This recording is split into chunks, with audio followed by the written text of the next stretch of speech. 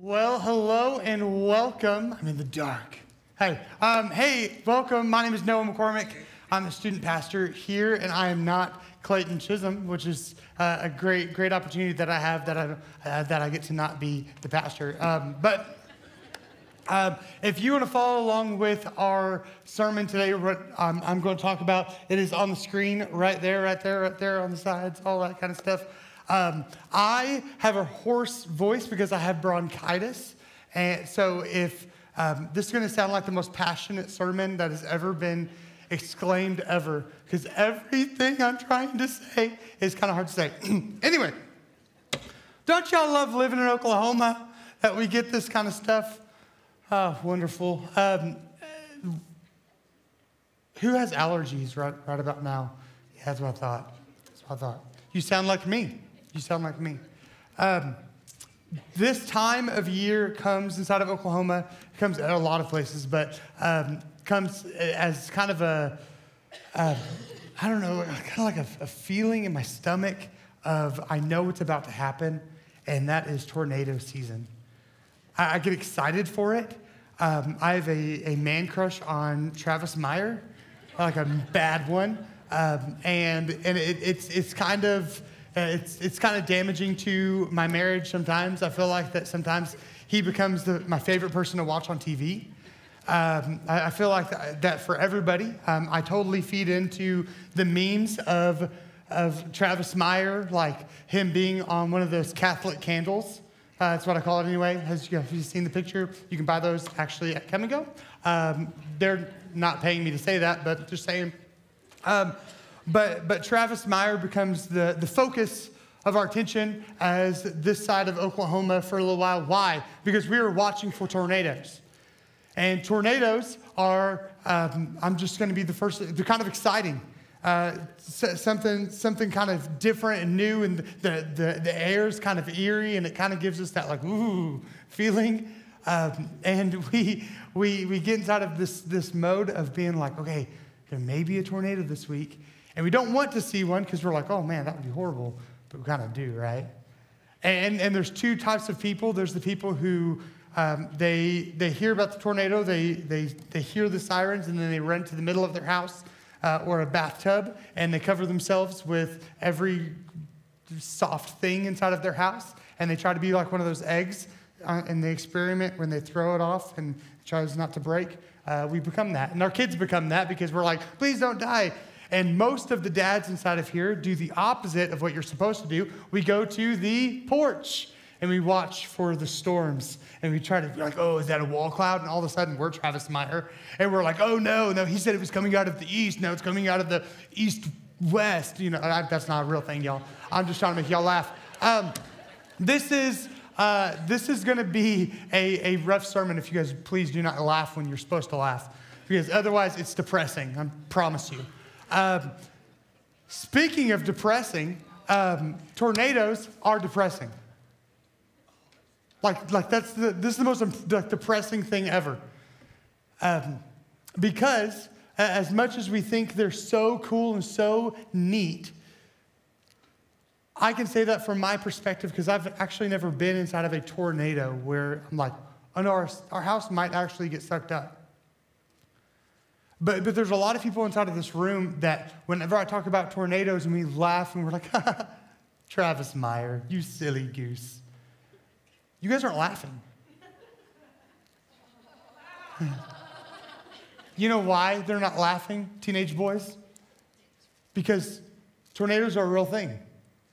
And if you have lived in Moore when there's a tornado that goes through, or Guthrie 100,000 years ago whenever it got destroyed, or Stroud, or Weatherford, or Joplin, Missouri, you know that the destruction of a tornado is nothing to be joking about. And really, we take light this thing that we're just like, oh, it's tornado season. And it's a serious thing.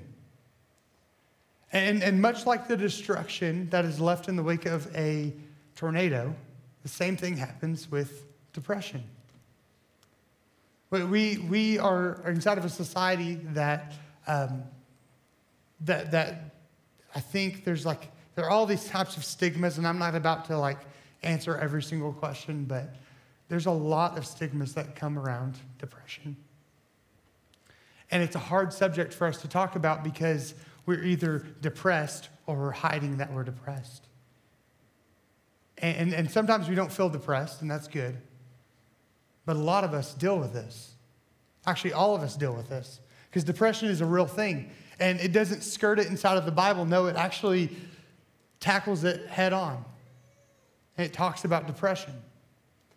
And maybe some of you guys grew up in churches where you didn't talk about depression. There was never a sermon on depression. And this seems more like a topical thing, but it's an actual thing that people dealt with inside of the Bible. For most of us, we know of this guy named Job inside of the Bible, that he had everything, and then he lost everything, except for his wife, which may actually be that may have been like a punishment as well.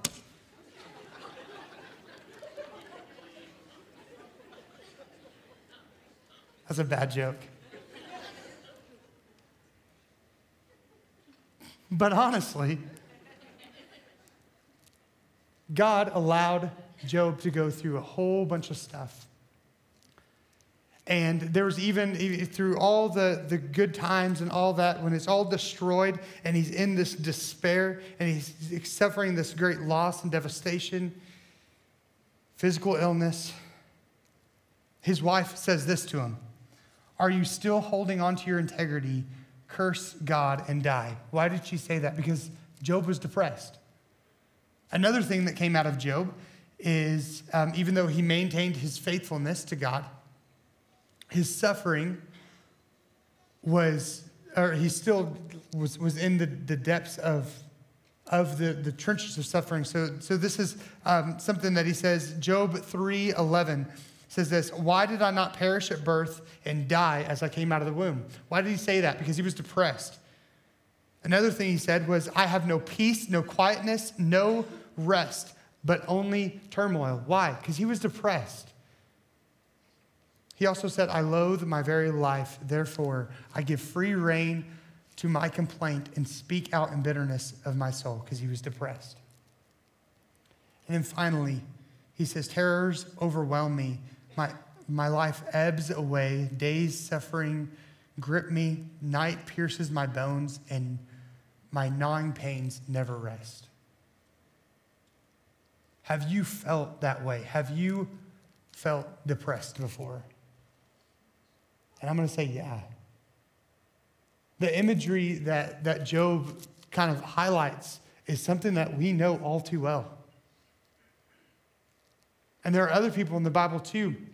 Moses, he has this great experience with God. He gets these 10 Commandments, the tablets, and he goes down and he sees the Israelites are living in sin again, and he's depressed. He's so angry, he's depressed. And then you've got Jonah that lived for God and then was derailed when he felt like he was derailed when God told him to do something he didn't want to do, and he tried running away, and through some crazy circumstances, he was brought to his enemies, and he was supposed to do what God wanted him to do. And after God saved them, he was depressed. Elijah was depressed. Jeremiah was depressed. And when we're depressed, when we have this feeling of so much despondency and dejection, we feel like that we are at a loss and we have nothing left and we've got nothing in the tank, and our heart is wrenched for something, and we're left depressed, we give into this false lie. And this is the lie: in order for God to be God, he must take away my depression. And maybe you're not like this, but I'm sure you are. You have felt like this. I am so depressed, but if God is God, he must take away my depression. That's a lie. God doesn't just take away depression. And that's a shock. That's like a knee-jerk reaction, like kick Noah out of the church type of statement. But we're going to dive into the Bible. We're going to see something that this lie, it damages us, but there's even more hope that comes out of this. So consider somebody else inside of the Bible, David. David was a man after God's own heart, which is what we all strive to be, right? I pray that over the students all the time. Every Wednesday that I get the chance or Sunday I get the chance, I pray, I say, God, allow us to be men and women after your own hearts, or lead us to be men and women after your own hearts. That is the main goal of what we're shooting for. And David met that goal. He was a man after God's own heart. And in his weakness, we see a lot of ourselves, and we're like, thank the Lord he wasn't perfect. But he was called a man after God's own heart. Somewhere between when he was 12 to 18, he was anointed to be king. That's a pretty big deal. And then on top of being anointed to be king, he became a great warrior, which is pretty awesome. And then on top of that, he was a successful musician, which I will never be. And if you're going to be a king and a warrior and a musician, yeah, that's what I think about you. You're too good. God was really good to David. That's what I'm trying to say. And as good as God was to David, he still, inside of David, when he's writing the Psalms, he still had so much pain and anguish. His heart cried over his own sin and guilt. In 2 Samuel, it talks about how he lost his kids, his sons. David, in the midst of all of the amazing things that God did in his life, he had times of depression. So how did he tackle it? Well, he wrote this, which is not encouraging. In Psalm 38:4, it says, "My guilt has overwhelmed me like a burden too heavy to bear." And what we see is that in his depression, okay, God, in his depression, we see a broken guy that we can relate with. A few chapters later, chapter 42 is what we're going to deal with today. So if you guys have your Bibles, you can turn to Psalm 42. And in Psalm 42, we get this ex-musician, current musician we don't really know, that's writing this psalm about his depression. And it goes like this. Some of you have heard it before, but listen up. It says this: "As the deer longs for streams of water, so I long for you, O God. I thirst for God, the living God. When can I go and stand before him? Day and night I have only tears for food, while my enemies continually taunt me, saying, 'Where is this God of yours?' My heart is breaking as I remember how it used to be. I walked among the crowds of worshipers, leading a great procession to the house of God, singing for joy and giving thanks amid the sound of great celebration. Why am I discouraged? Why is my heart so sad? I will put my hope in God. I will praise him again, my Savior and my God. Now, I am deeply discouraged, but I will remember you, even from the distant Mount Hermon to the source of the Jordan, from the land of Mizar. I hear the tumult of the raging seas as your waves and surging tides sweep over me. But to each day, the Lord pours his unfailing love upon me.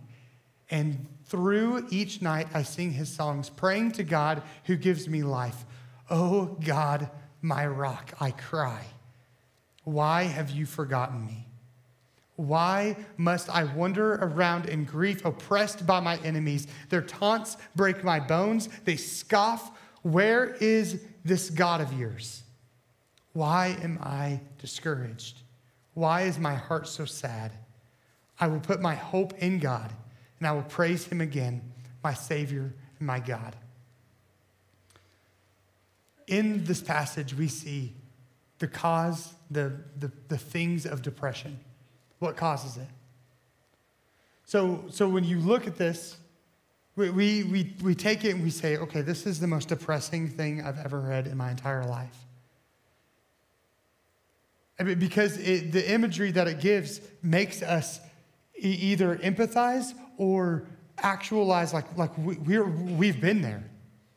We have felt the waves that are rushing over us. We've felt this loneliness. We felt this sadness, this heartbreaking. Like, God, are you against me? Like, why are these people against me? Like, why won't you just deliver me from this? This is a depressing chapter. And I think that some of you guys hearing this get a little depressed. And I do too. I mean, just honestly, like, this is depressing.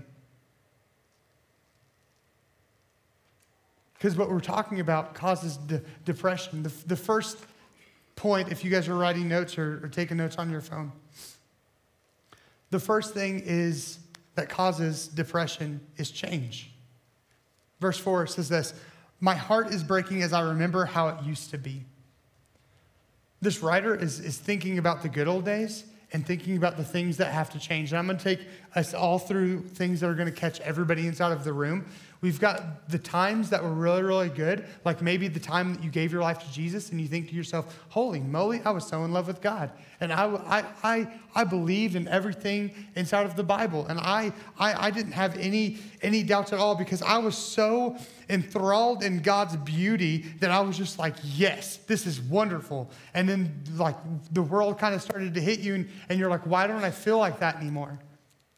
Or as you got older and things are changing, people are moving away, you're changing. You don't have the desires that you once had. Or what if, and this is something that unfortunately, like if you have a sibling, like this is something that you are dealing with or you have dealt with. As you get older and your parents start to die and you're depressed about that, there are these rifts between your siblings and you. And time goes by and you think, why are things different? Why don't I get along with these people that I once loved? And you can fill in the blank on anything. Like change can be depressing. It doesn't have to be. It isn't always. Sometimes it's joyful. But a lot of us, we struggle with change. As kids grow up and they don't want to cuddle anymore. I'm looking at like I'm cuddling Miles as long as he wants me to cuddle him, and Ella won't let me touch her, which is fine. But the truth is that we get sad about these things because there's things inside of his life that we can't change, and they change. We can't change that they change, so it depresses us. Another thing, number 2, something I call enemies gaslight. Check this out. Verse 10 says this, their taunts break my bones. They scoff. Where is this God of yours? And what this is this is Satan gaslighting you. And if you don't know what gaslighting is, I've got the definition here. It's to manipulate by psychological means into questioning their own sanity. It is a lie that is so strong that when you hear it, you think, I'm going crazy. And this is what happens with our Christianity. Where something happens and we can't see God. It's like, I don't see God in that. And our mind or external forces say, where's your God now? You were so hooting and hollering about Jesus and you were raising your hands. He was like, I raise a hallelujah. And you were crying. It was beautiful, right? And then on Monday morning, you get news that you can't take. It's too big for you. And through that news, you think to yourself, where is God? Well, it's a lie that he ever left you. But we give into that lie. And Satan, he gaslights us. He makes us feel crazy. He makes us feel like that we are unworthy. We're not worthy, but God makes us worthy. And it's this huge thing that just weighs on us and is damaging. Third thing is this, loneliness. Verse 9 says this, "O God, my rock, I cry, why have you forgotten me? Why must I wander around in grief, oppressed by my enemies?" Have you guys ever felt lonely? That's my biggest fear, is to be alone. And I'm an extrovert, so don't jump to conclusions that it's like, no, it has to be around people. No, I don't have to be around people. I can't be alone. There's a difference. I don't need to be like, yeah, awesome, what's up? Yeah, what's up with it? Yeah, what's good with it? I don't have to be like that. I love being like that. It makes me the person that I am. But I don't want to be alone in this life. I don't want to be alone in Christianity. I don't want to be alone inside of my family. I don't want to be proclaiming something and then feel like that nobody is with me. I don't want to spend my life talking to my family and saying, you don't understand me. That's that loneliness. I don't want to go into this world and be like, it's just me against the world. I don't want that. And you don't want that. You want to be with people. You want people backing you. Even if they're not standing physically near you, you want to know that you can trust people. You want to know that you're in something bigger than something. But when we feel like that the God of the universe has left us, like this guy did, obviously. "Oh God, my rock, I cry, why have you forgotten me?" And I feel that. I feel that loneliness. And that loneliness leads to depression. A great sadness that we can't overcome. The fourth and final thing is stronger tides. I'll explain that in a second, but it kind of explains itself in verse 7. It says this, "I hear the tumult of the raging seas as your waves and surging tides sweep over me." I'm not sure if you guys have ever been to the ocean. A lot of you guys have, I'm sure. I've been twice, and it was fantastic, except for the ocean is the scariest thing I've ever experienced in my entire life. And it's not even the things that are in the ocean. It's being on the edge of land to ocean. That's terrifying. It's so vast, and guess what? It's stronger than I am. And it doesn't matter how hard I push or what kind of barrier I create, the waves are going to break it down, right?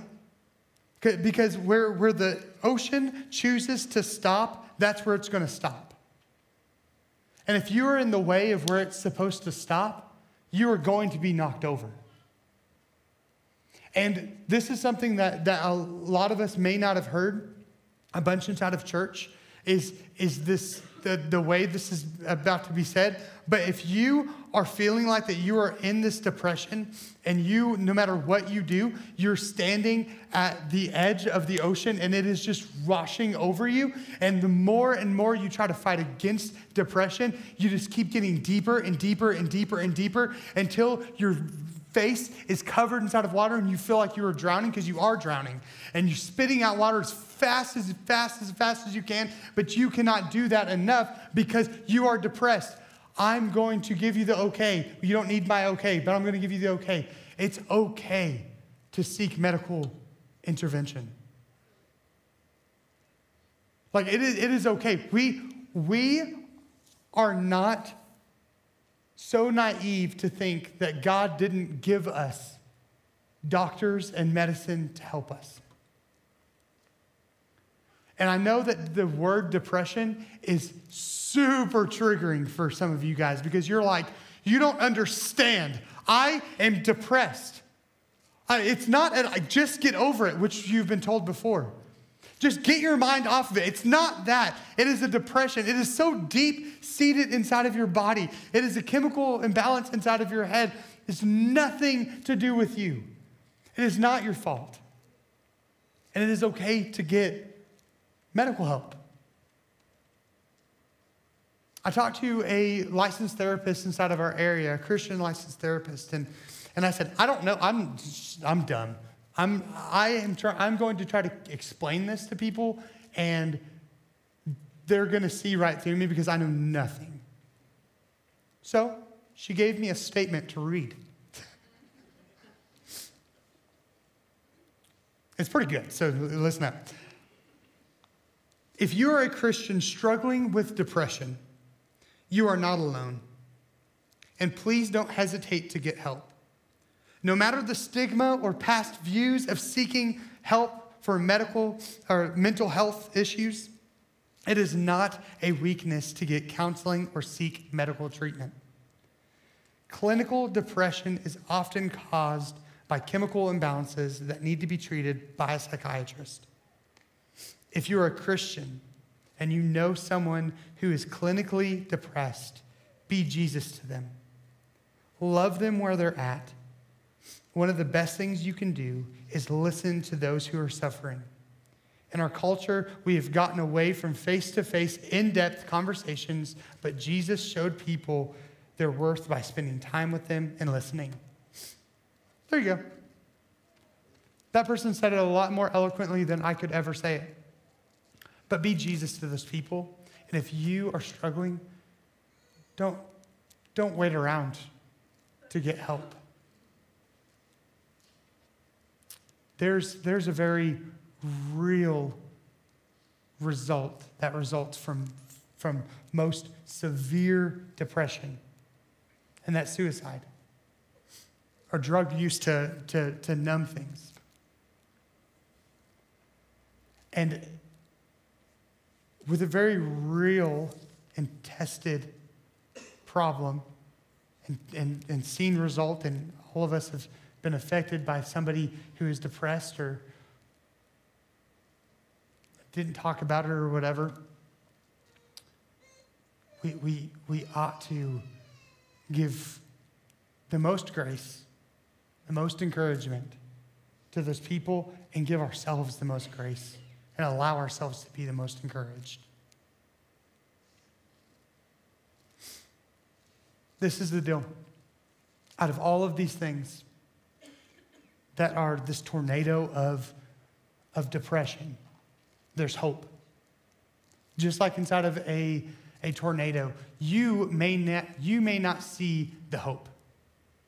If you're looking at a tornado, and if you are like me, if tornado's coming, I'm going to send everybody to the innermost room inside of the tub. But if a tornado chooses to go over my house, there's nothing a tub and some mattresses are going to do to save my kids and me, right? Like if a tornado decides it wants to destroy my house, it's going to destroy my house. The same thing with depression. If it's going to destroy you, it's going to destroy you. Like you have nothing you can do to stop it. But what do you do if you're real smart inside of Oklahoma? You buy a stinking storm shelter, right? And when Travis Meyer says, hey, it's time to get in the storm shelter, you don't say, oh, better get inside the storm shelter. No, you run to the storm shelter. And what does this writer say? He says, as the deer longs for streams of water, so I long for you, O God. Not, you know when a deer's kind of thirsty a little bit, and they're like, oh, I'm thinking about, no, when a deer is longing, is thirsting for water, what does it do? It goes straight for the streams of water. So if you are caught up in depression, what should you do? Well, you should go to the shelter. And hope is found inside of that shelter. That's why we go to a shelter, because we're like, we need hope. We need help. So whether that is going to a doctor or whether that is, which you should go to first, going to God and resting in Him. Because this is oh goodness gracious, I almost went right past this part and it would have been so much of a loss. Does change cause depression? Yes. But guess who never changes? God. In Hebrews 13:8, it says, Jesus is the same yesterday and today and forever. So we think that change depresses us, but Jesus never changes. His word doesn't change.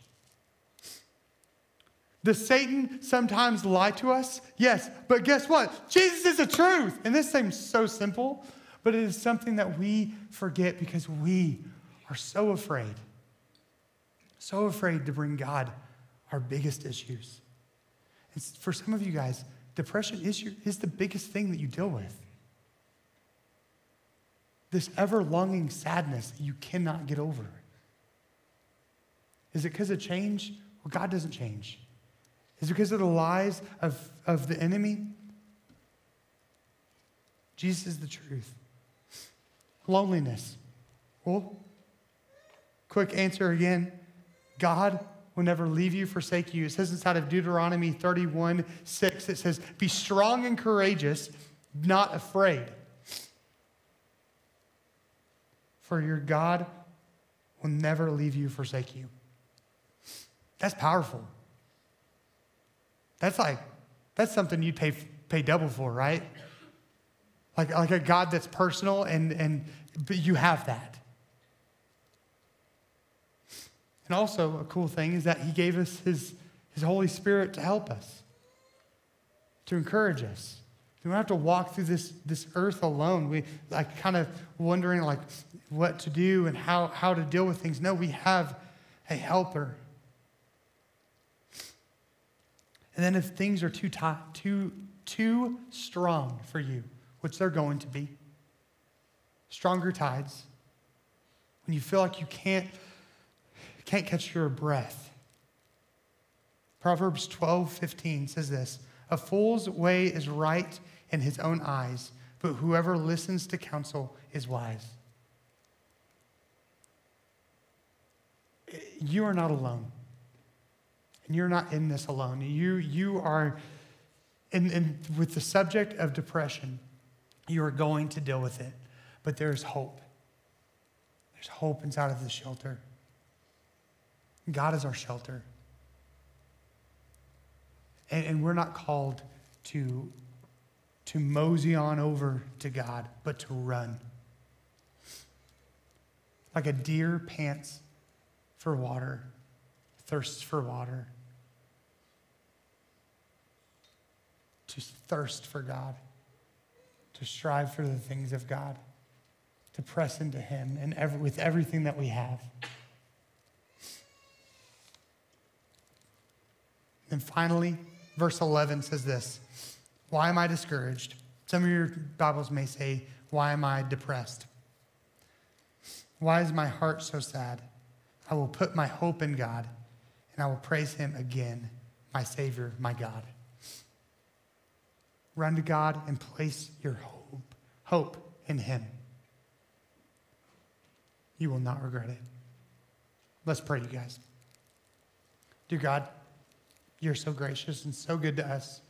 We thank you for this time. We thank you for the ability you've given us to come and learn to worship you. God, we come to you with our depression.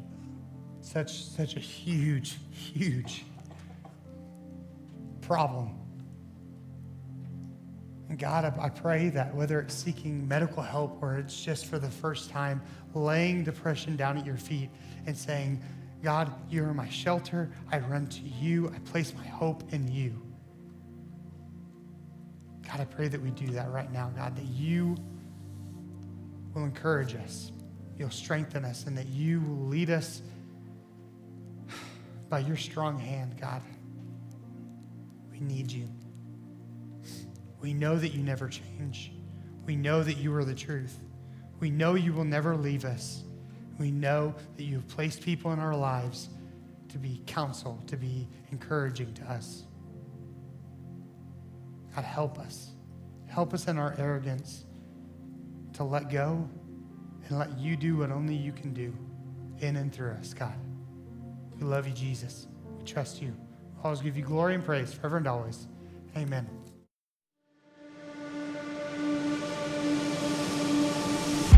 Hey everyone, thank you so much for joining us for worship here at Central Baptist Church. I hope you really enjoyed Noah's message, and I wanted to invite you to come back and watch us or join us next week as I'll be preaching on burnout to finish up this series on being stretched thin.